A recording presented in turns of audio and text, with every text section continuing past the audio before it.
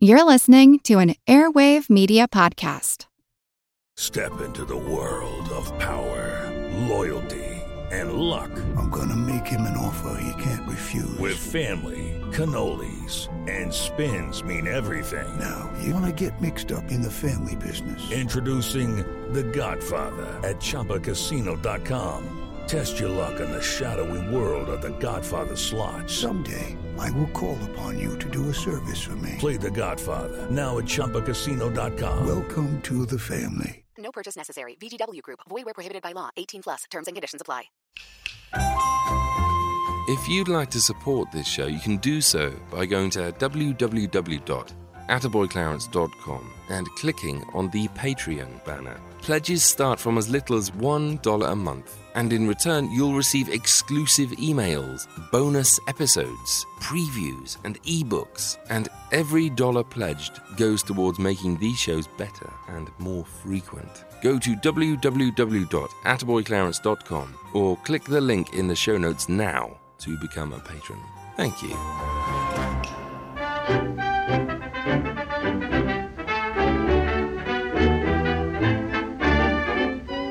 Hello and welcome along. Glorious to see you again. How have you been keeping? It's March and spring is most certainly in the air, and while the world still has a journey to go before it's back to normal, I think we can all agree that we're getting there. Chins up all, the end is in sight. As for today's show, beautiful music, two beautifully different movies, beautiful radio, even a beautiful return engagement with the wonderful Miss Brooke Darnell, who dropped in for a chat about Golden Age detectives. In fact, the only thing that could make this show any more beautiful is if, I don't know, the church quartet began to sing about a highly inappropriate product. Are you ready, quartet? All right, let's go. Drink to me, darling, not with cyanide, but with Pabst Blue Ribbon beer.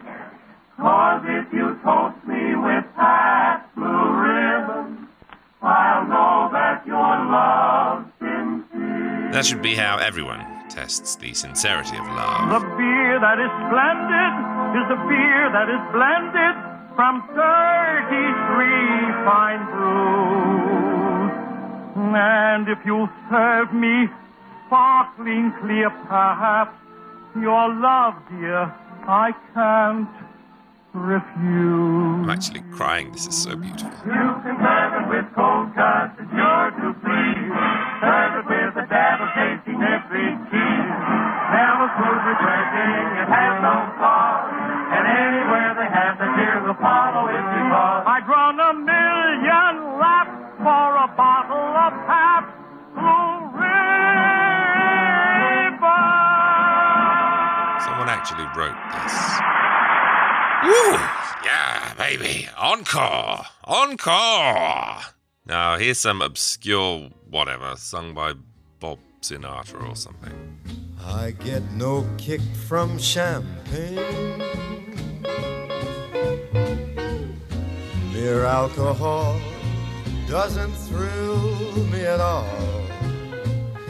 So tell me, why should it be true that I get a kick out of you?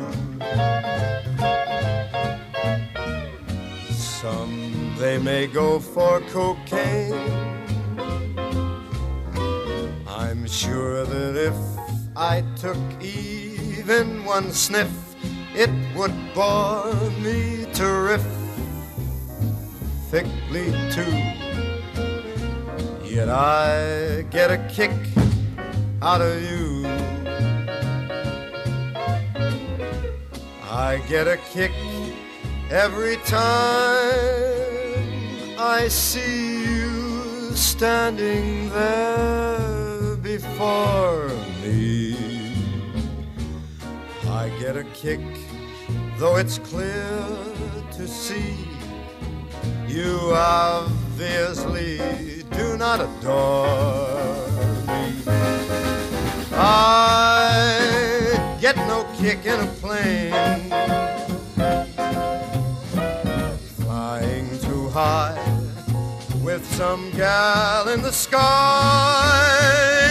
is my idea, nothing to do. Yet I get a kick, you give me a boot. I get a kick out of you.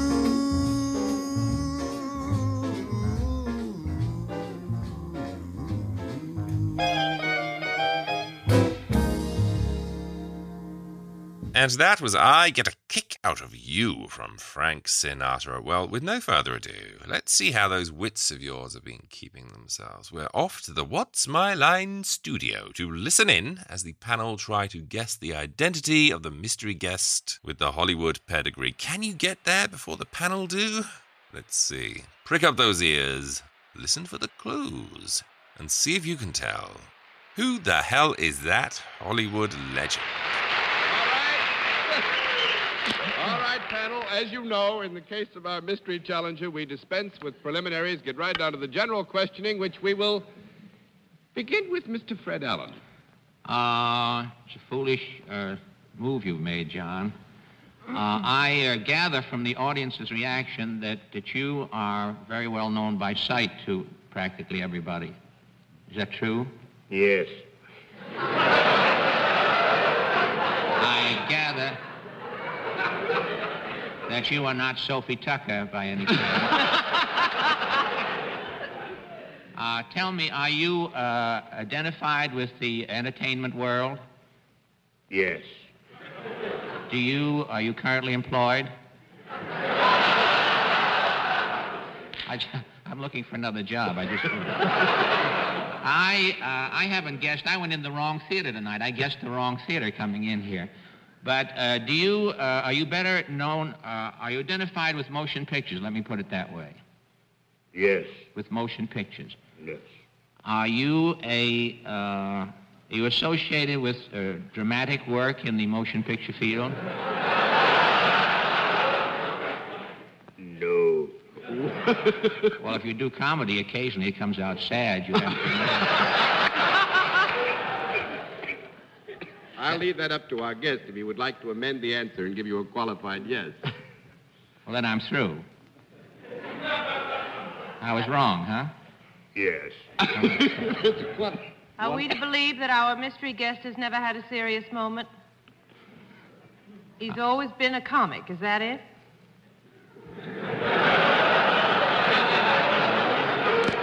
And never a bride. Do you do something apart from performing? Do you sing, ever? Yes. Would you be considered the kind of a comic that gets the girl? Yes. Is your hair thinning a little? Yes. I'll take a wild guess at this. Are you Bing Crosby?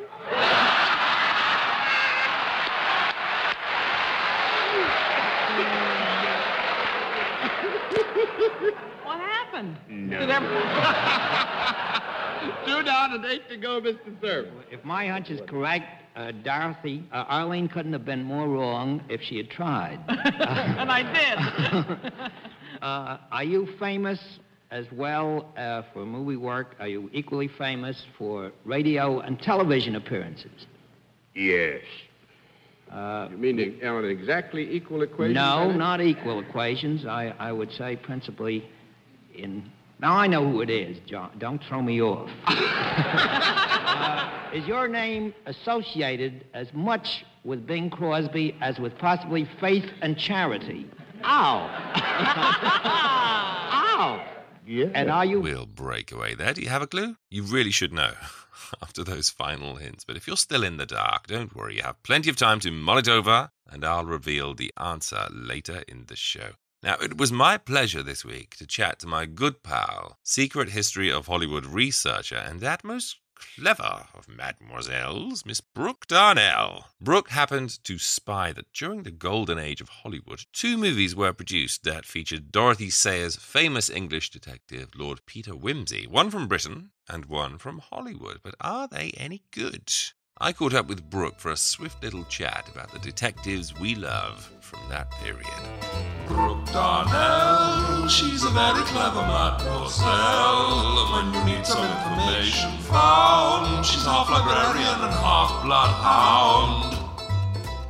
I'm joined today by the marvellous Miss Brooke Darnell. It's been so long since you've been on the show. How are you? How are you keeping? I'm good. I think it's been since last March. Might well be. You're right. I mean, God, we've had a whole pandemic between calls then. That's quite an excuse, isn't it? Anyway, how is everything in... For those who don't know, Brooke lives in Washington. You could say that things have been slightly disrupted there lately, but getting back to normal now? No, the fences are still up around work, and the men with the machine guns are still posted that you have to go past to get in. And we think we have things tough. That's crazy. How are the dogs? Are they okay? Yeah, they're doing good. Good. I've been keeping up with their progress on Instagram. How is was it Albie that had an illness lately? Yeah, he's got 3 more weeks of crate rest, and then he can be free. I bet he's dying to get outside, isn't he? Like all of us. He's very angry. He keeps pawing at the door and barking at me. Well, you've joined today because I thought it would be great to speak to you again, and I think everyone would love to hear your voice again. And I asked you, have you been watching any older movies lately, or did you have anything coming up? Yes. And you chose the Peter Wimsey films, didn't you? This is a really good topic to do because Peter Wimsey hasn't really had that many rides out on screen, has he? Yeah, there's a newer film from the 80s. From the 80s? And what was it? Do you know anything about it? Have you seen it? I haven't seen it. It's almost like he's been he hasn't really moved with the times. I mean, he's not like... Poirot's still getting big film adaptations made, isn't he? And has been since publication. But Peter Wimsey, he's equally as clever, but doesn't seem to have made the cultural splash that Poirot did. Are you a big fan? Oh, I love those books. I think they're fun. Me too. I must admit I haven't read them all, but I remember loving Whose Body. That's great. But the 2 films we've got today are very special because they were made in the Golden Age. First of all, 1935's The Silent Passenger, which was a British go at Peter Wimsey. And then 5 years later, MGM had a go, didn't they, with Haunted Honeymoon? Some people call it Busman's Honeymoon. Or Busman's Holiday? Busman's Holiday. Well, I've got... There are so many titles for this film then. Busman's Holiday. Busman's Honeymoon I've got, and I've got Haunted Honeymoon. Haunted Honeymoon is the one I've seen. Well, that title, anyway. Do you want to quickly run us through what you like about Peter Wimsey? Well, I like the character. He's very quick-witted, very much like the Thin Man, that type of character. Just very witty, and the words that he uses are fun. He's almost like a bit sort of Jeeves and Wodehouse, isn't he? Yes. Very, very urbane. And a lord as well, well, a peer of the realm. Mm-hmm. I find him incredibly funny just to listen to him talk. But as you say, a genius, and one of the most fondly remembered, I think, detectives of the golden age of detective fiction. But what I liked about the films when you suggested them, 1935's The Silent Passenger, they're just so different, these movies, aren't they? They are. They're like, you really do get the sense that the British one was, the British one and the American one, I wouldn't have even recognised Peter Wimsey in the American one, to be honest. It's a very curious film. The first one, The Silent Passenger, I was particularly drawn to because Peter Haddon stars as Peter Wimsey, and it also stars John Loder, the Brighton Strangler, in one of the starring roles. Did you enjoy this film? That portrayal of Peter Wimsey was the better one. Yes, I totally agree with you. He's really good, isn't he, Peter Haddon, in this? He is. He nails it. He seems to get the, he has the right countenance. He delivers the lines well. Plus, he's English. No offense to Robert Montgomery, but that's one thing he's never going to be. Just like the physical comedy of it, the way he like leans against the counter when he's talking to the lady in the hotel, just very kind of floppy and not just very casual and likable. That captured the books more. Yeah, definitely. Was this actually based on one of the actual stories, do you know? Or was this an original screen take? I think that one was written for the film. And do you like the mystery in it? As a whimsy aficionado. I mean, I think you're more of a whimsy expert than I am. But I must admit I wasn't that taken with the mystery itself, but I found him really delightful. He sort of seemed a bit secondary in the film, didn't you find? He kind of disappears for long stretches so they can focus on the Brighton Strangler. Yeah, but there was that wonderful part at the end with the ducks. Yep, very good. Yep, I'll put a clip in here. And I did like Aubrey Mather as Bunter as well. I thought he was pretty good. Yeah, there just wasn't a lot to the film. No, it was really weird. It was like it took the whole film for them to get... I watched this a few weeks ago, and all I remember from it is them travelling to get to where they are, to where they need to be. And then it was kind of 5 minutes there, and then it was finished. Yeah, because you immediately find out who did it, and then the story is just them trying to catch that person. Odd. It's almost like a missed opportunity, but I'm glad it exists, if you know what I mean, because... It's a really good Peter Wimsey. It's just a shame. Well, I don't know how you feel about Haunted Honeymoon. I'm going to call it Haunted Honeymoon. You're going to call it Busman's Holiday. I think we're going to get slightly confused maybe. But I found the whimsy in the MGM film not at all like Peter Wimsey. Right. But I found the mystery a lot better. Yes. What do you think? Yes. Even just the setting of the Busman's Holiday or Haunted Honeymoon. Like the opening scene where they're going into not the opening scene, but when they go into the countryside and there's the sheep and the cottages and like just the whole look of it felt so much more like the books. I love the golden age of Hollywood's takes on Britain. I just love them because they're so quaint and so picturesque. And then you had actual British films being made during that time, which were just really sort of grimy and cheap looking, like Mother Riley films. Yeah, I prefer the Hollywood version. Well, it reminds me of like an Ealing Studio film. Yeah, that's very good, actually. Yeah, very good comparison. Yeah. So what did you think of Robert Montgomery, though, as Peter Wimsey? He was fine. I think that's the word, isn't it? He didn't have... He did his job, but he didn't have the character and, he didn't draw you in like the other Peter Wimsey. Yeah, he's kind of, I don't know what it is about Robert Montgomery. I just find him a little bit sort of asinine in lots of films. I just feel like he kind of wanted to be a better, more successful actor than perhaps his talents would allow, but that's probably just me.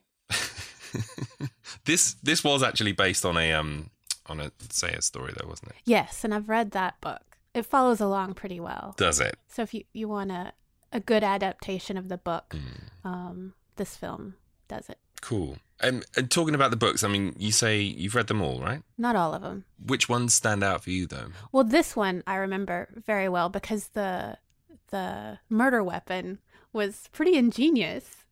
What about other detectives from the golden age of detective fiction, which is kind of, I think they sort of say it was between sort of 1900 and 1950, 1960, thereabouts. But which other detectives stand out for you, apart from Peter Wimsey, do you think? Well, The Thin Man.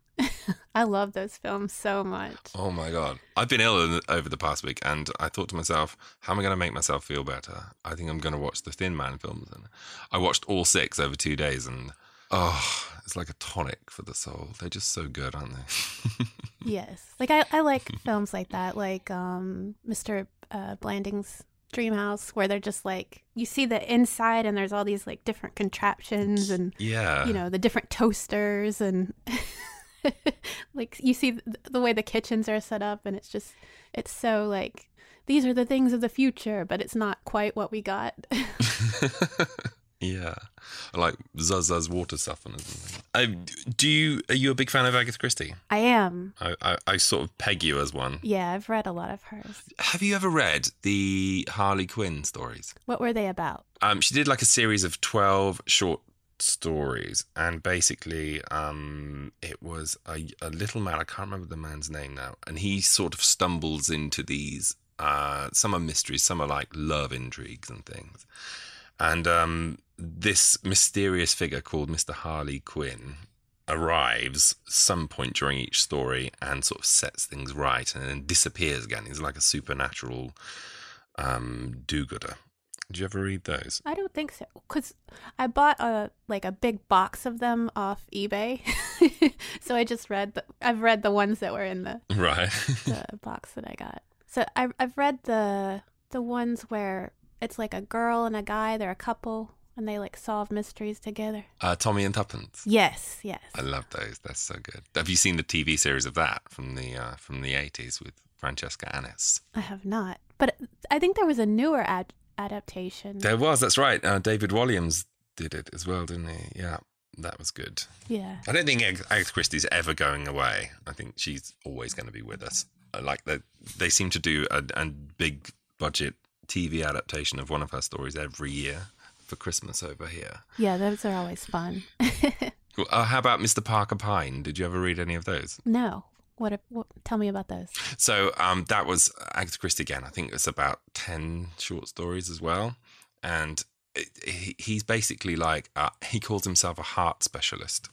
But what it is he sort of, he puts this advert in a newspaper, and people, if their heart is broken in some way or they're in any kind of trouble, they call him in, and he looks like an accountant, and he sort of turns up, and like the first story in the series is just a wife who's not attractive to her husband anymore, so he comes and sort of fixes that relationship. And there's one where like, he stops a murder from happening. They're just like completely random, but I love all her little like side series that she did apart from Poirot and Marple and stuff.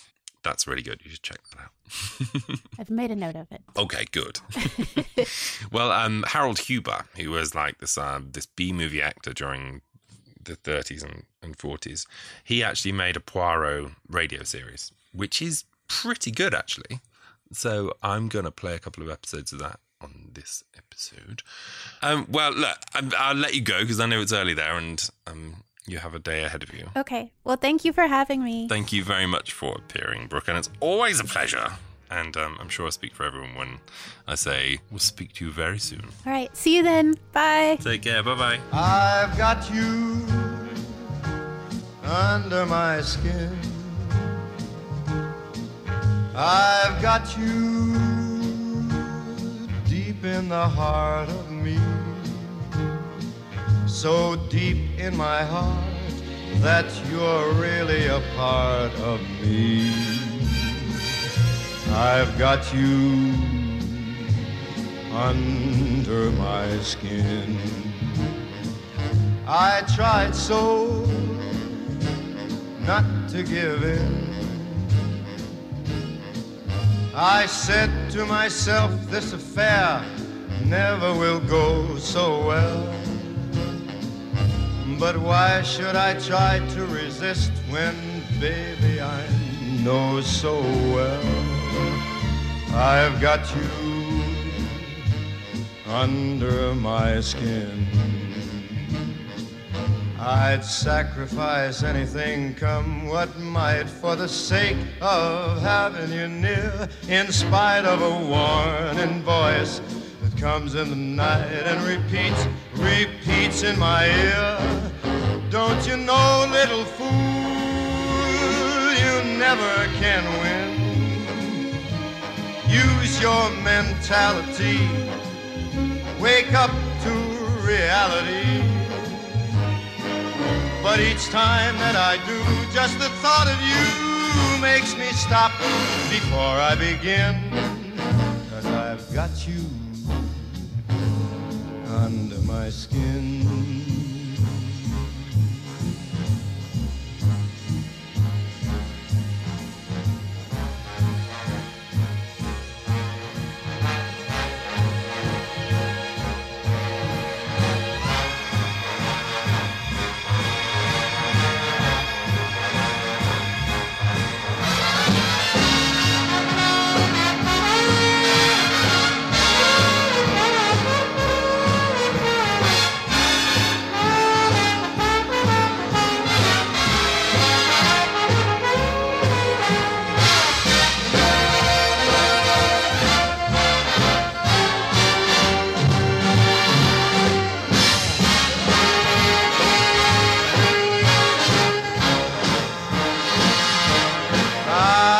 Sacrifice anything, come what might, for the sake of having you near, in spite of a warning voice that comes in the night and repeats how it yells in my ear. Don't you know, little fool, you never can win. Why not use your mentality? Step up, wake up to reality. But each time I do, just the thought of you makes me stop just before I begin. 'Cause I've got you under my skin. Yes, I've got you under my skin. And that was Mr. Frank Sinatra for the second time today with I've Got You Under My Skin. And special thanks to this week's guest, the peerless Miss Brooke Darnell. And if you want to pass on your well wishes to Brooke, you can drop her a line at brooke@attaboyclarence.com. She has her own email. Before we head into some movies for today, just time to tell you about a new edition of The Dark Pages. Yes, it's that time again, and what better way to see in those chilly evenings than with a dose of film noir. In the latest edition, Karen and the team take a look at HBO's new adaptation of Perry Mason, a deep dive into the noir movies of Edward G. Robinson, all the latest news about noir movies coming to DVD and Blu-ray, including a new edition of After the Thin Man, very exciting, a spotlight on 1947's Odd Man Out, plus all the noir treats heading to TCM in the next month. To grab your copy now, go to www.allthatnoir.com. They'll even give you a free copy to whet your appetite. Step into the shadows with the new edition of The Dark Pages. And speaking of noir, the new episode of All the Best Lines, the podcast in which I am a co-host, that drops this week, and me and my co-host Smokey, my good friend, talk about the noir classic Out of the Past, starring Robert Mitchum, Jane Greer, and Kirk Douglas. Did we love it, or did we absolutely adore it? Go and listen now and find out.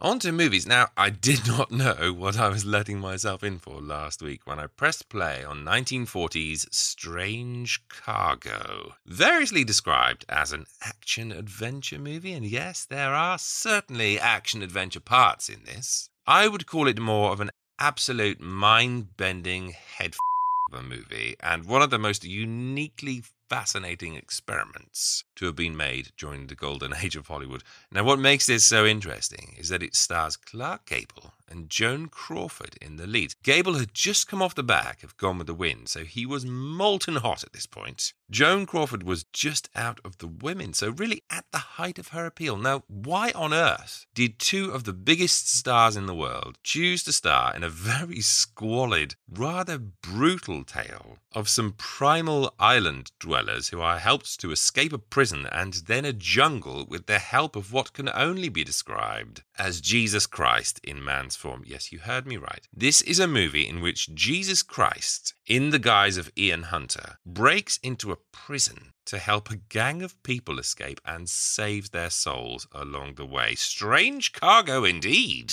Here's a clip. 90 lashes, 16 months in solitary, 7 months in the bear pit, and 5 attempts to escape in 3 years. Don't you like it here, Vern? No. Does that answer it? Well, you put things so clearly. Maybe we ought to give you a chance to make some new contacts. Outside the walls. Outside? Well, why not?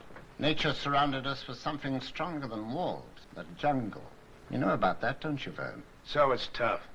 You plugged up every hole I've ever made, but you know I'm going to make another one. Yeah, I've heard men talk like that before. We are in a remote penal colony somewhere on some cursed island where notorious thief Vern, played by Clark Gable, is causing the warden all kinds of grief by trying to escape every 5 minutes. You can't win, Vern. Why try when you've only got 3 years left? I'd try if I only had 3 minutes left. I'm a thief by profession, Grideau, not a convict. There's nothing worth stealing around here except freedom. And I'm after some of that. His latest attempt comes when he sees and decides to have for his own local nightclub entertainer and is hinted at sex worker Julie, played by Joan Crawford. He breaks out of jail and makes for her bedroom, but is swiftly caught and taken back to jail. Thing is, the reason that Vern was able to escape was because a mysterious figure named Cambro took Vern's place in the lineup. In fact, Cambro seems to be exhibiting some very strange otherworldly powers. He knows every prisoner by name, can foretell when things are about to occur, such as changes in the weather, and seems to have in his pockets whatever's needed by the prisoners, whether that's food or money. He ain't got unearthly. He'll be back. I'll bet on it. Because he said he would. Because he says something, does that make it so? It has so far. He said we'd reach that mining camp this afternoon, and we did. According to the map, we should have reached it. 3 times we were lost, and each time he led us back to the trail. He stumbled on it. And when our tongues were hanging out from thirst, he stepped off the trail and found the brook. What was that, Marl? So he had a lucky day. Who is Cambro? A group of prisoners, including Vern and Cambro, make their escape from the prison and into the surrounding jungle where every kind of danger awaits. As the group make their way to freedom, having picked up the runaway Julie on their travels, Cambro gets to know each and every one of them intimately, revealing their darkest sides, and seems to absolve them of their most deep-rooted sins as they fight their way towards liberty. You threw the poison from my body into your own. I had bread, and I would not share it. Or what man is there of you, whom if his son asks bread, will he give him a stone? It's not too late. It's never too late. A moment ago, there was so much darkness. I was afraid. It's lighter now. My fear is gone. It brought me peace, Cambro, and rest. And if sometime things are said against me, you'll speak for me. I'll speak for you, Tellez. Such a bizarre movie, I have to say. I'm not religious, but I was utterly gripped all the way through this, because while this may sound like some ultra-corny, banner-waving, bash you across the head with messaging kind of story, the genius stroke is that it never leans too hard on its admittedly ridiculous premise. Now, every time you think this is going to get preachy, it wisely pulls back and turns into an action thriller again. I mean, I'm still flabbergasted that this movie exists. This is an action movie about Jesus and a bunch of convicts trying to escape the law. Let that sink in for a minute. If nothing else, it has to at least intrigue you, right? As I say, how did Clark Gable and Joan Crawford, arguably at their hottest, look at this thing and decide this was the best way to keep their stars in the ascendant? Especially since their characters, has to be said, are not the nicest people in the world. Joan is actually as acidic as they get, at least for the first half of the movie. She's constantly being poured and propositioned by the slimy men in this, so naturally her suit of armor is very tough. When we meet her, she's become so embittered by men and the world that it takes some time for us to see the humanity in her. And Gable does himself no favours at all in this. In fact, he's one of the most despicably unlikable characters in this until the final curtain. He's no hero, very much the antithesis of a hero. And I think that that's why I'm so stunned by this. This is a film that shouldn't work. Who thought to make a taut, brutal prison escape drama and put Jesus Christ in there? Who thought of Clark Gable and Joan Crawford when casting the dregs of humanity? And yet this really works. It works as an allegory, it works as a human drama, it works as an action film, it supernaturally seems to keep its balance between all these different genres without ever getting preachy or exploitative. It's kind of a miracle of a film, and my heart is warmed by the fact that something this experimental and batshit crazy exists in the world. And I haven't even mentioned yet that the supporting cast includes Ian Hunter, Peter Lorre, Paul Lucas, Albert Decker, J. Edward Bromberg, and Eduardo Cinelli. Honestly, check out 1940's Strange Cargo. It's like nothing you've ever seen before. Flipping things right the way around now, let's take a trip on over to Blighty in the company of Agatha Christie's most famous creation, Hercule Poirot. Yes, way before David Suchet, way before Kenneth Branagh, Peter Ustinov, Tony Randall, all the way back to the 1930s. The first screen Poirot was established in the guise of Austin Trevor, who played him in 3 movies. The first of these was Alibi from 1931, followed by Black Coffee in the same year. Both of those are lost movies now, but we do have the third one, a 1934 adaptation of Christie novel Lord Edgware Dies, starring Austin Trevor as Poirot, alongside Richard Cooper as Captain Hastings and John Turnbull as Inspector Japp. And here's a clip. Monsieur Poirot, I believe. At your service, Lady Edgware. Oh, you Frenchmen are so cute. I just love your Parisian manners. And our English policeman, I hope. Oh, why, yes. My friend Captain Hastings. How do you do? How do you do? Monsieur Poirot, I want to consult you. But certainly, madame. At what hour shall I call on you tomorrow? Oh, tomorrow means nothing in my life. Only the present counts. Why not now? By all means, if you wish. We should be quite undisturbed in there. Former actress Lady Edgware meets Poirot at a party and begs her to talk to her husband, Lord Edgware, in order to convince him to give her a divorce so that she can remarry. Poirot agrees and talks to Lord Edgware, but discovers that he also wants a divorce and has not been holding up proceedings as Poirot was told. All of a sudden, Lord Edgware is brutally killed by someone claiming to be Lady Edgware. As Poirot begins to investigate this murder, Lady Edgware also turns up dead. What is happening? Who has killed this divorcing couple, and why? Monsieur Poirot, I must speak to you. Mademoiselle? On the day before my father was killed, you and Captain Hastings came to see him, didn't you? Yes, mademoiselle. Why did he send for you? Mademoiselle, what passed between Lord Edgware and ourselves was in confidence. Then it was about... it must have been something to do with the family. I'm his daughter. I've a right to know what my father dreaded just before his death. Were you so fond of your father, mademoiselle? Fond of him? I hated him. Very intrigued by this movie. I'm a huge Poirot nerd. I honestly think that David Suchet's performance as Poirot is one of the greatest and most complete portrayals of any character ever committed to screen. I am consistently intrigued by other versions, if not always impressed. I do not love Albert Finney. Not a great fan of Ustinov. Didn't click with Tony Randall. Went into this feeling very trepidatious. Now, off the bat, Austin Trevor looks nothing like Hercule Poirot. He's very tall, he's clean-shaven, quite dashing. I mean, Agatha Christie describes Poirot quite definitively in her books, so I'm not misinterpreting the look in any way. Austin Trevor looks very much like a matinee idol. However, what he lacks in the looks department, he more than makes up for in the characterization. He is wonderful as Poirot, but you will have to get over the fact that he looks nothing like him. The way I got on board was to think of this more as a standalone murder mystery and not some faithful Poirot adaptation. So what about the mystery itself? Well, this is a very well put together adaptation of Christie's stories. Easy to follow, it's never boring, and it's so clever in the way it deals out the clues. It's beautifully done. It does have that creaky kind of early 30s British vibe to it. It's not as glossy as a Hollywood picture, and the sound at times is a little rough.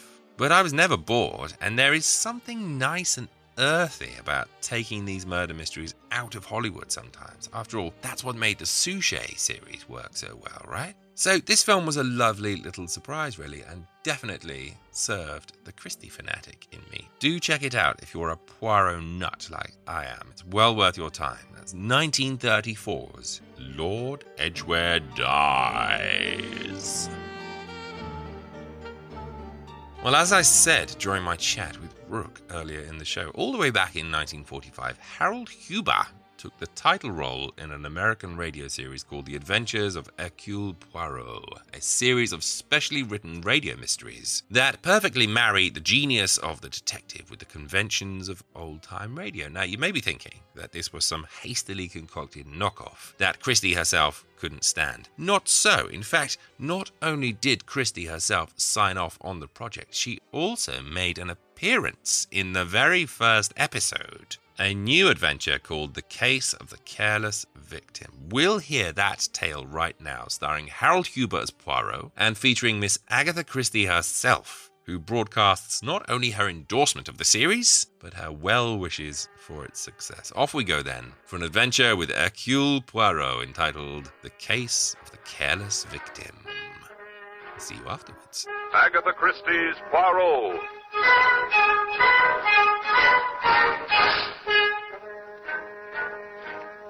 From the thrill-packed pages of Agatha Christie's unforgettable stories of corpses, clues, and crime, Mutual now brings you, complete with bowler hat and brave mustache, your favorite detective, Hercule Poirot, starring Harold Huber in The Case of the Careless Victim.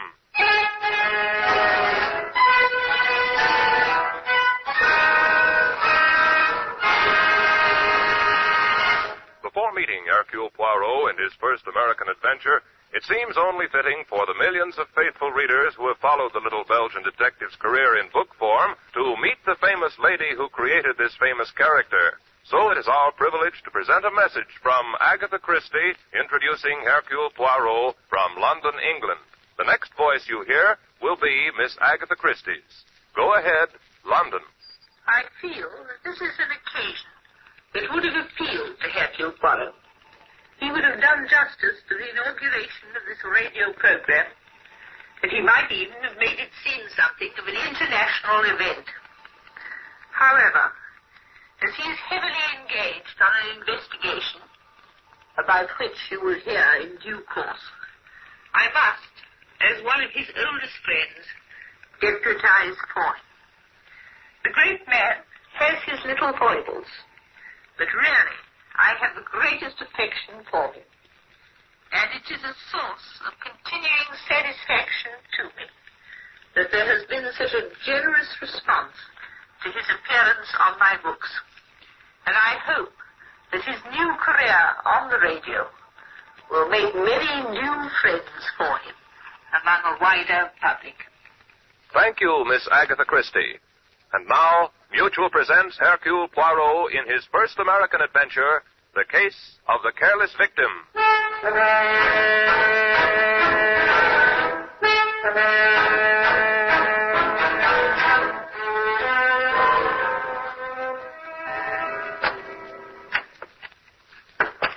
Mademoiselle? Huh?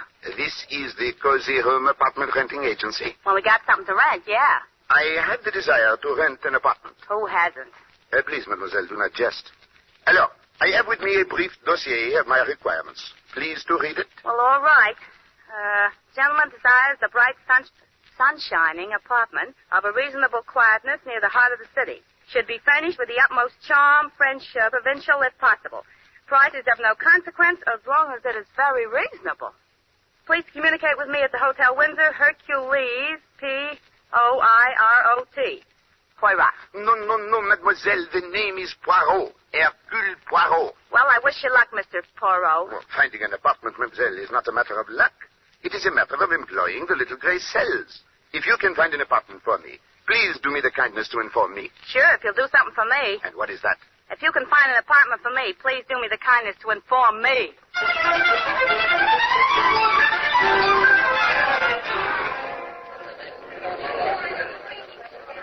Going up. Floor, please. Number 5. You are new here, no? Yes, I only came on yesterday. You're Mr. Poirot, aren't you? Poirot. Oh, Poirot. One of the boys pointed you out. Yes, sir. 5th floor.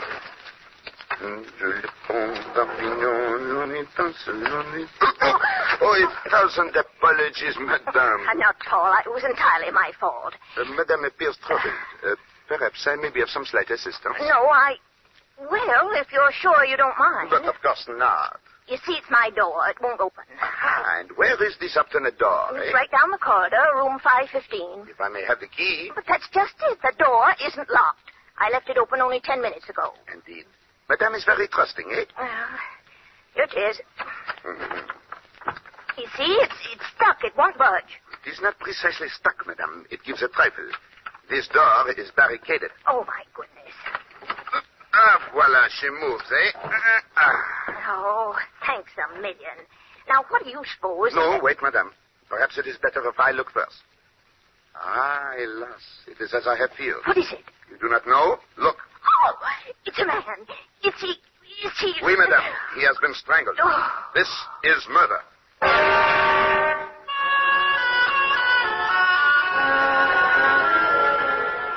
Zit alors, I must compliment you, madame.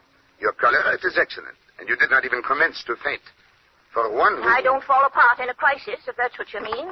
And furthermore, I'm not madame. I'm mademoiselle, by choice. Miss Abigail Thresher. And now, if you'll get that corpse out of here, I'd like to sit down. That I regret I cannot do, mademoiselle. The body must not be touched before the police arrive. Police? Well, yes, of course, the police. I am calling them now. Hello, hello? Ah, Inspector Stevens. It is I, Hercule Poirot. Alas, no. I have not yet found the apartment. But I have found something of perhaps more interest. A corpse. Right here in my hotel. Room number... 515. Number 515.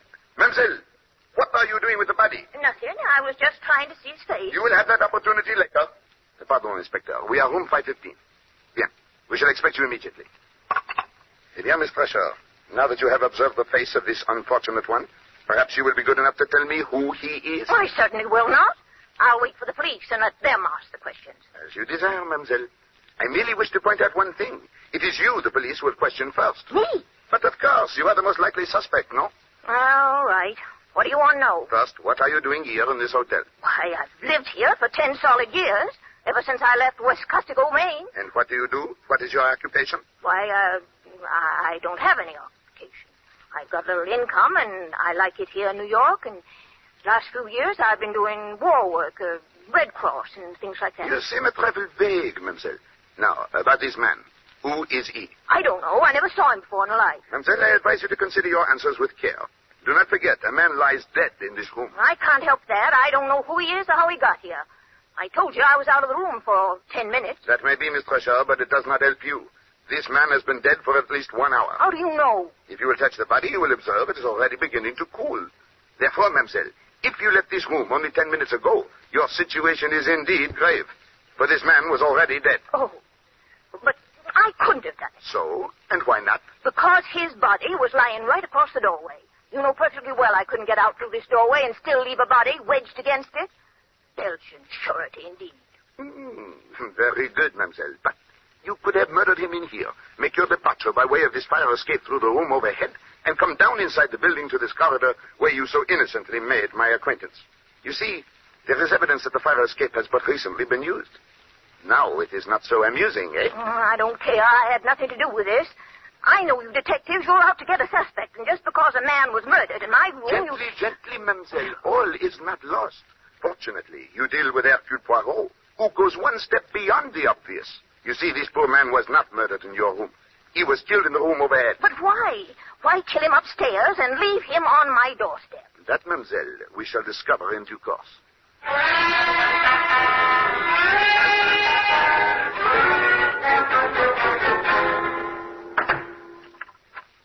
All right, Mr. Poirot, now that you've got the corpse safely locked in my room and us outside, what am I supposed to do?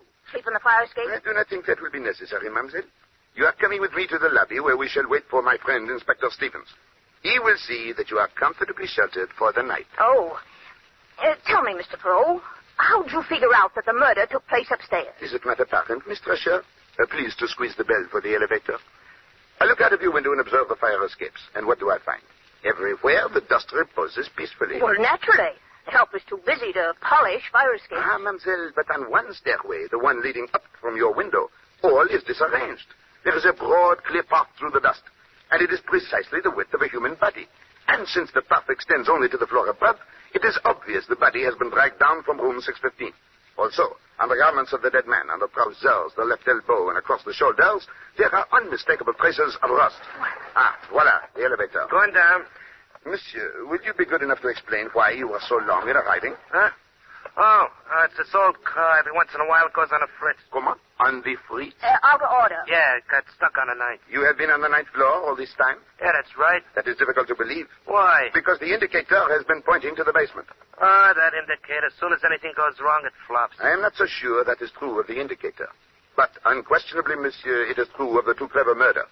As soon as anything goes wrong, it flops.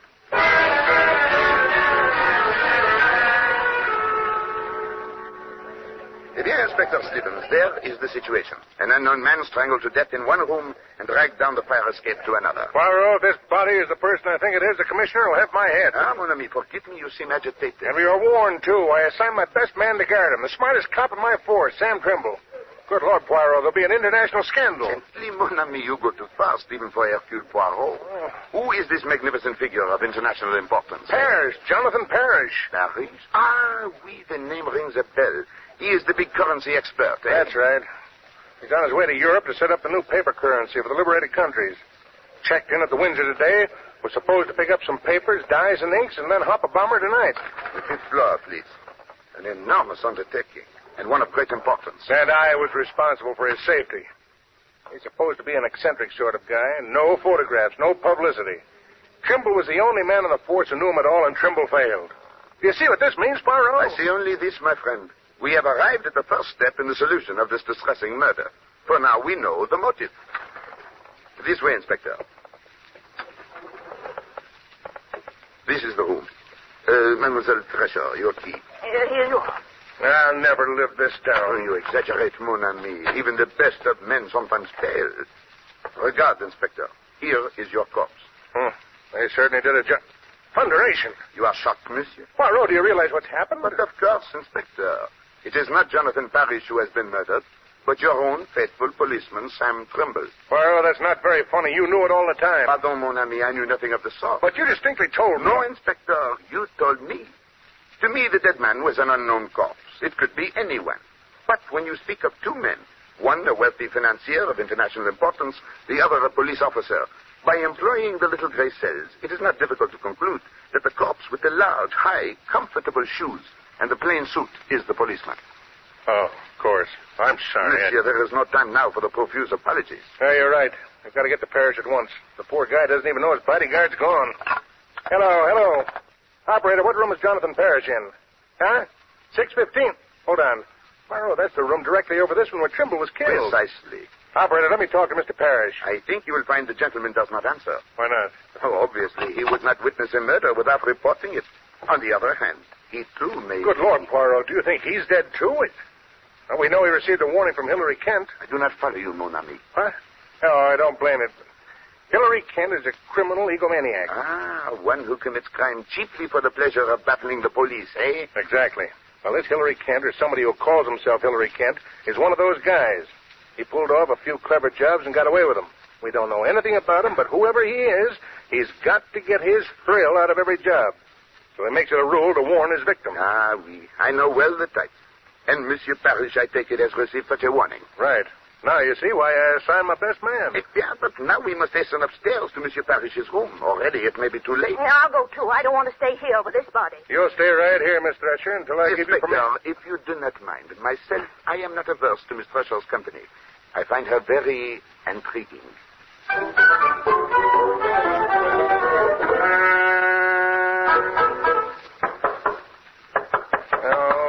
No answer. But naturally, you did not expect the murderer to sit down and wait for us. You will have to employ the pass key.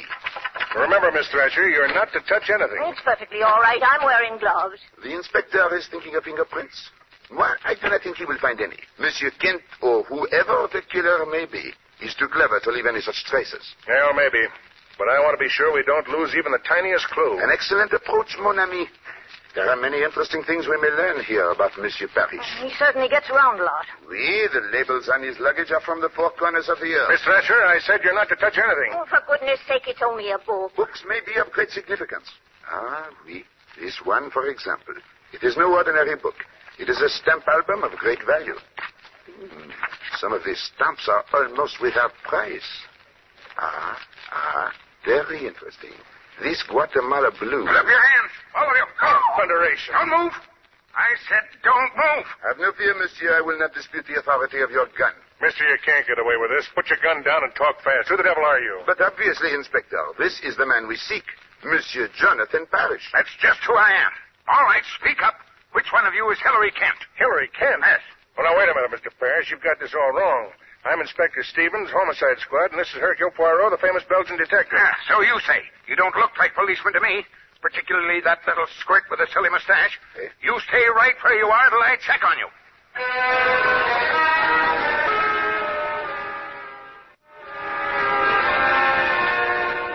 Eh bien, Monsieur Parrish, now that you are satisfied as to our identity... Well, I've heard of you, of course. You're supposed to be the greatest French detective in the world. Oh, always people say that about me, monsieur, but it is not entirely true. I am not French. I am Belgian.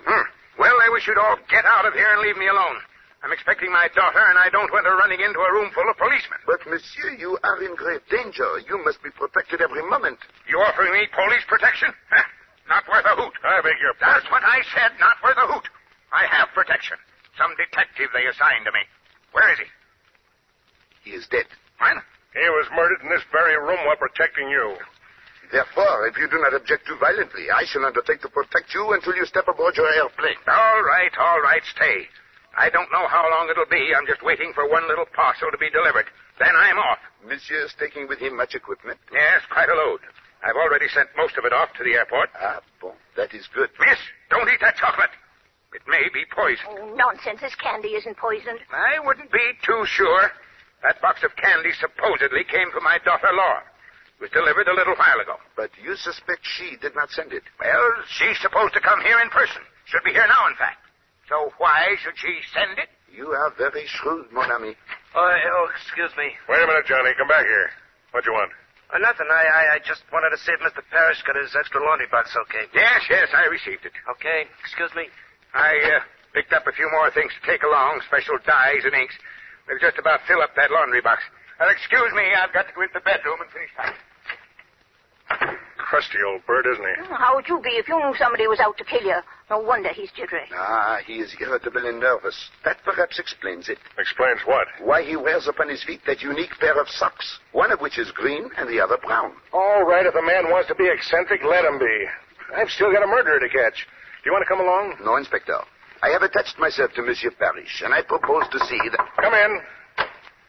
Inspector, one of the men found this on the sidewalk outside the hotel. Thought you might want to take a look at it before turning it into the lost and found. Okay, Brady, thanks. Lady's purse. Usual assortment of stuff. Cosmetics, perfume, change, keys. You make anything of it, Poirot? Sacre bleu. What is it? These initials, LP. Monsieur Parrish. Eh? What did you say was the name of your charming daughter? Laura. Good Lord. L.P. Laura Parrish. Poirot, where are you going? I have a little idea. Mademoiselle Fresher, please to accompany me. How about Mr. Parrish? You were so attached to him. I have become momentarily detached. I leave him in your care, Inspector. Protect him with the apple of your eye.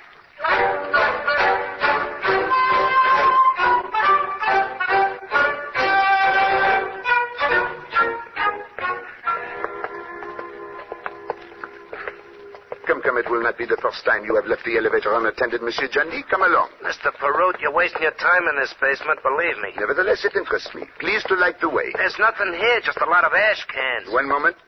What is behind this door? Well, that's the laundry bin. We keep the solid linen in there. You won't find anything in there. We shall take one brief glance, eh? There, you see? Nothing but a pile of dirty sheets and pillowcases. Good gracious, what a laundry bill they must have. Eh bien, let us proceed to... One moment. What is it? Sacre bleu, ear protruding from under these sheets. Holy cow. A foot, a small foot. This is what I feel. Look! It moves. Then we are not too late. Quickly, monsieur, help me to uncover her.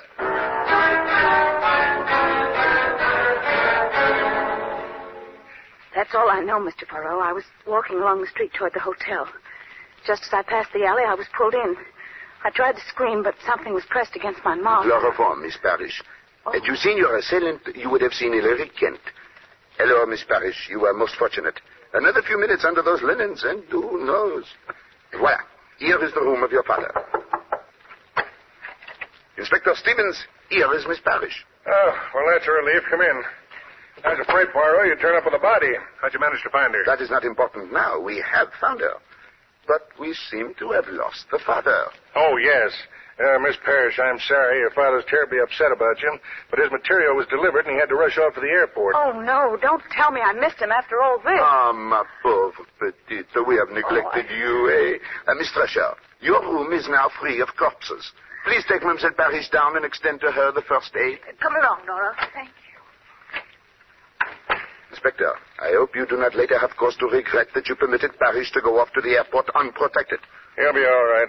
Besides, I've got a job to do here, although, frankly, I'm in a complete fog. I can't make head or tail of the whole business. No, Stevens. The head and the tail we have. What? Yes, it is merely a fragment of the middle that we still lack. Well, who is it? Hey, where are you going? To see how Miss Parrish is, and to telephone the airport to see that Mr. Parrish receives the proper attention. Au revoir.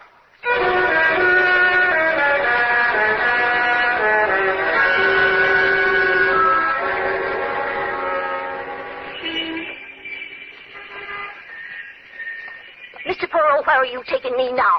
I'd like to have some... Mr. Perrault. Hello? Someone calls? It's Johnny in that parked car. Mr. Perrault, I got a message for you from Inspector Stevens. He rushed off a minute ago. From Stevens? What is it? What is the message? He says he just got word that Mr. Parrish has been seriously hurt in an automobile accident on North Salem Road. Dear, this is too much. You ought to get there as fast as you can. Here's the address. 52 North Salem Road. Monsieur, your duties for the day are over. Yeah. And this is your vehicle? Yeah, why? There is no time to seek a taxi, so I will impose on your kindness. Miss Thresher, quickly, please. Okay.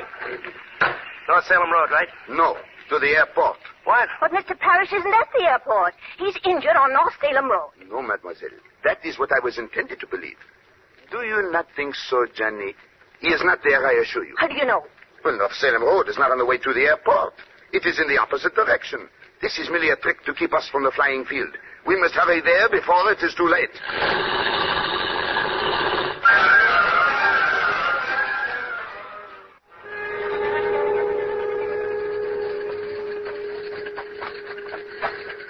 Well, the airplane is still there, but I don't see anything amiss. Voila, over there. Parrish, as large as life. Yeah, it's him, all right. Come along, please. Both of you. Monsieur Parrish. Monsieur Poirot. My daughter. Is she? She is at the Hotel Monsieur Rescue. She has had a small misadventure, but she is entirely safe. Oh, thank heaven. You are relieved, eh? Am I? I don't think I'd have gotten on that plane if you hadn't found her. Fortunately, I didn't have to. They've been delayed a little. Poirot. Inspector Stevens, I knew you would not walk into the trap. Yeah, but as usual, you beat me to it. I was halfway out to North Salem Road before I realized what was cooking. Eh bien, here is Mr. Parrish safe and sound, eh? I suggest the bomber be inspected with great care. There may be sabotage. Good idea. Also, have all the doors of this building guarded. Mr. Perrault, do I have to hang around here? But of course, Johnny. We may require you for our return trip. Oh, Monsieur Parrish, here is your pilot who approaches. Oh, we're ready now, Mr. Parrish. Yes, thank you. Oh, Captain, here comes my luggage. Will you see that it gets aboard? All right, sir. And be especially careful of that wooden crate. Well, goodbye, Inspector. I must admit you've been extremely helpful, and I'm much obliged. Not at all. Goodbye and happy landing. Thresher? Goodbye, sir. Monsieur Poirot, it's been a privilege to know you. I'm only sorry I couldn't remain to see you break the case. But you have, monsieur. I beg your pardon? The case, it is broken. Inspector, meet Hilary Kent, the gentleman to whom you have just wished bon voyage. Hilary Kent? You're mad, Poirot. Good gracious, I thought he was Parrish. And that wooden crate which I have waited so long to see, it is not to be moved, Inspector. Why not? Because, mon ami, it contains the body of Jonathan Parrish.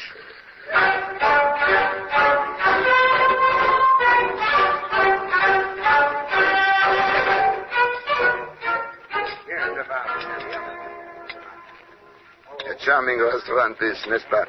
The planes circling about give one the feeling of flying, eh? Oh, the feeling I've got is that fine gives you. Keep me from it. Oh, that is natural. I, too, do not like murder, Miss Thresher.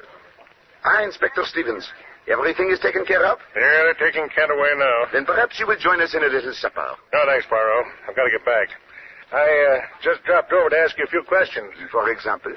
Well, when did you first suspect that Kent was impersonating Parrish? Almost from the start. When we enter the room of Monsieur Parrish, what do we find? Eh? An amazing paradox. On the one hand, we have a man who is an ardent stamp collector whose album is in perfect order. Each stamp, each shade of stamp, precisely in its proper place, Except the most valuable one of all, a Guatemala blue reposing among American 3-cent stamps.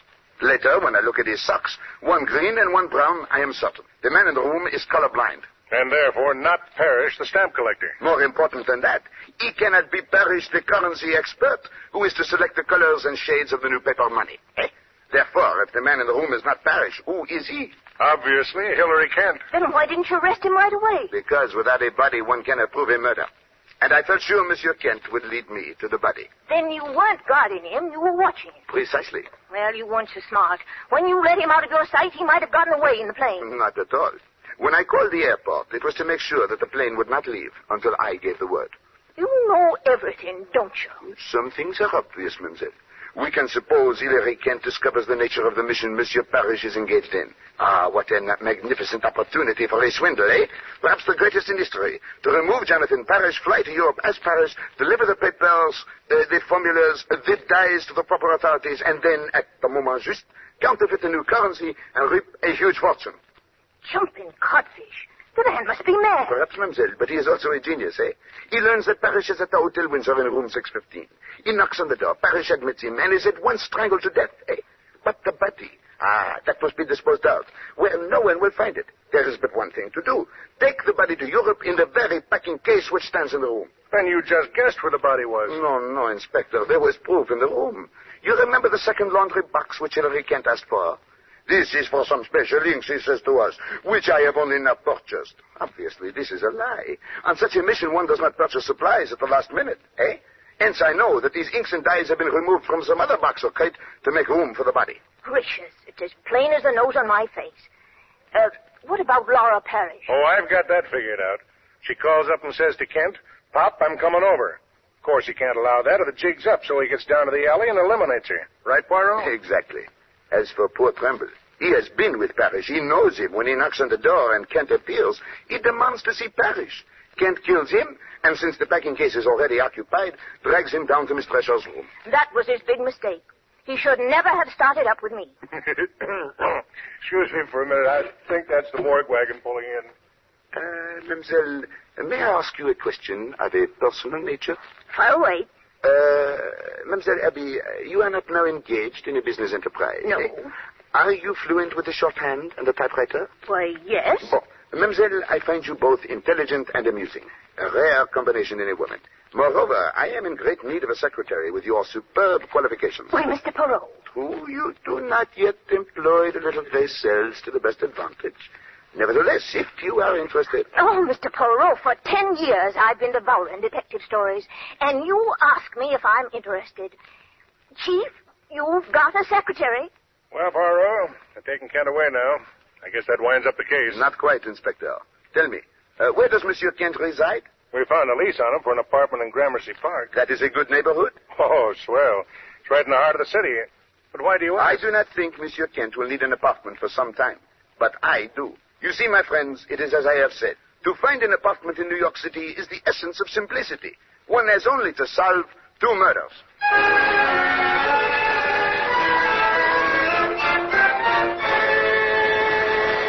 And that was Harold Huber as Hercule Poirot in The Case of the Careless Victim, also starring Agatha Christie herself. Wonderful.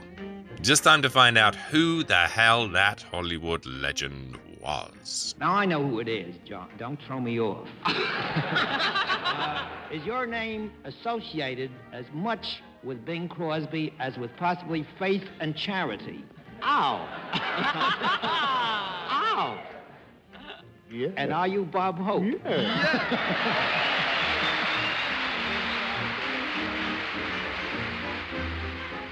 Yes, it was Bob Hope, of course. The Crosby clue gave it away, no doubt. Funny fact, when he arrives on stage during that episode, he signs the chalkboard as Bing Crosby. Go and watch it. It's on YouTube. Just time to remind you, if you haven't already, to sign up at patreon.com/attaboysecret and register for this weekend's classic movie pub quiz. All the details are on Patreon, as well as the new episode of Queens of Cinema, which tells the story of animation pioneer Lotte Reiniger. You can find all that, plus almost 100 bonus editions of this podcast, and much, much more. Sign up now at patreon.com/attaboysecret or follow the link in the show notes of this episode. Until we speak again then, take amazing care of yourself, folks, and those you love. And bye for now.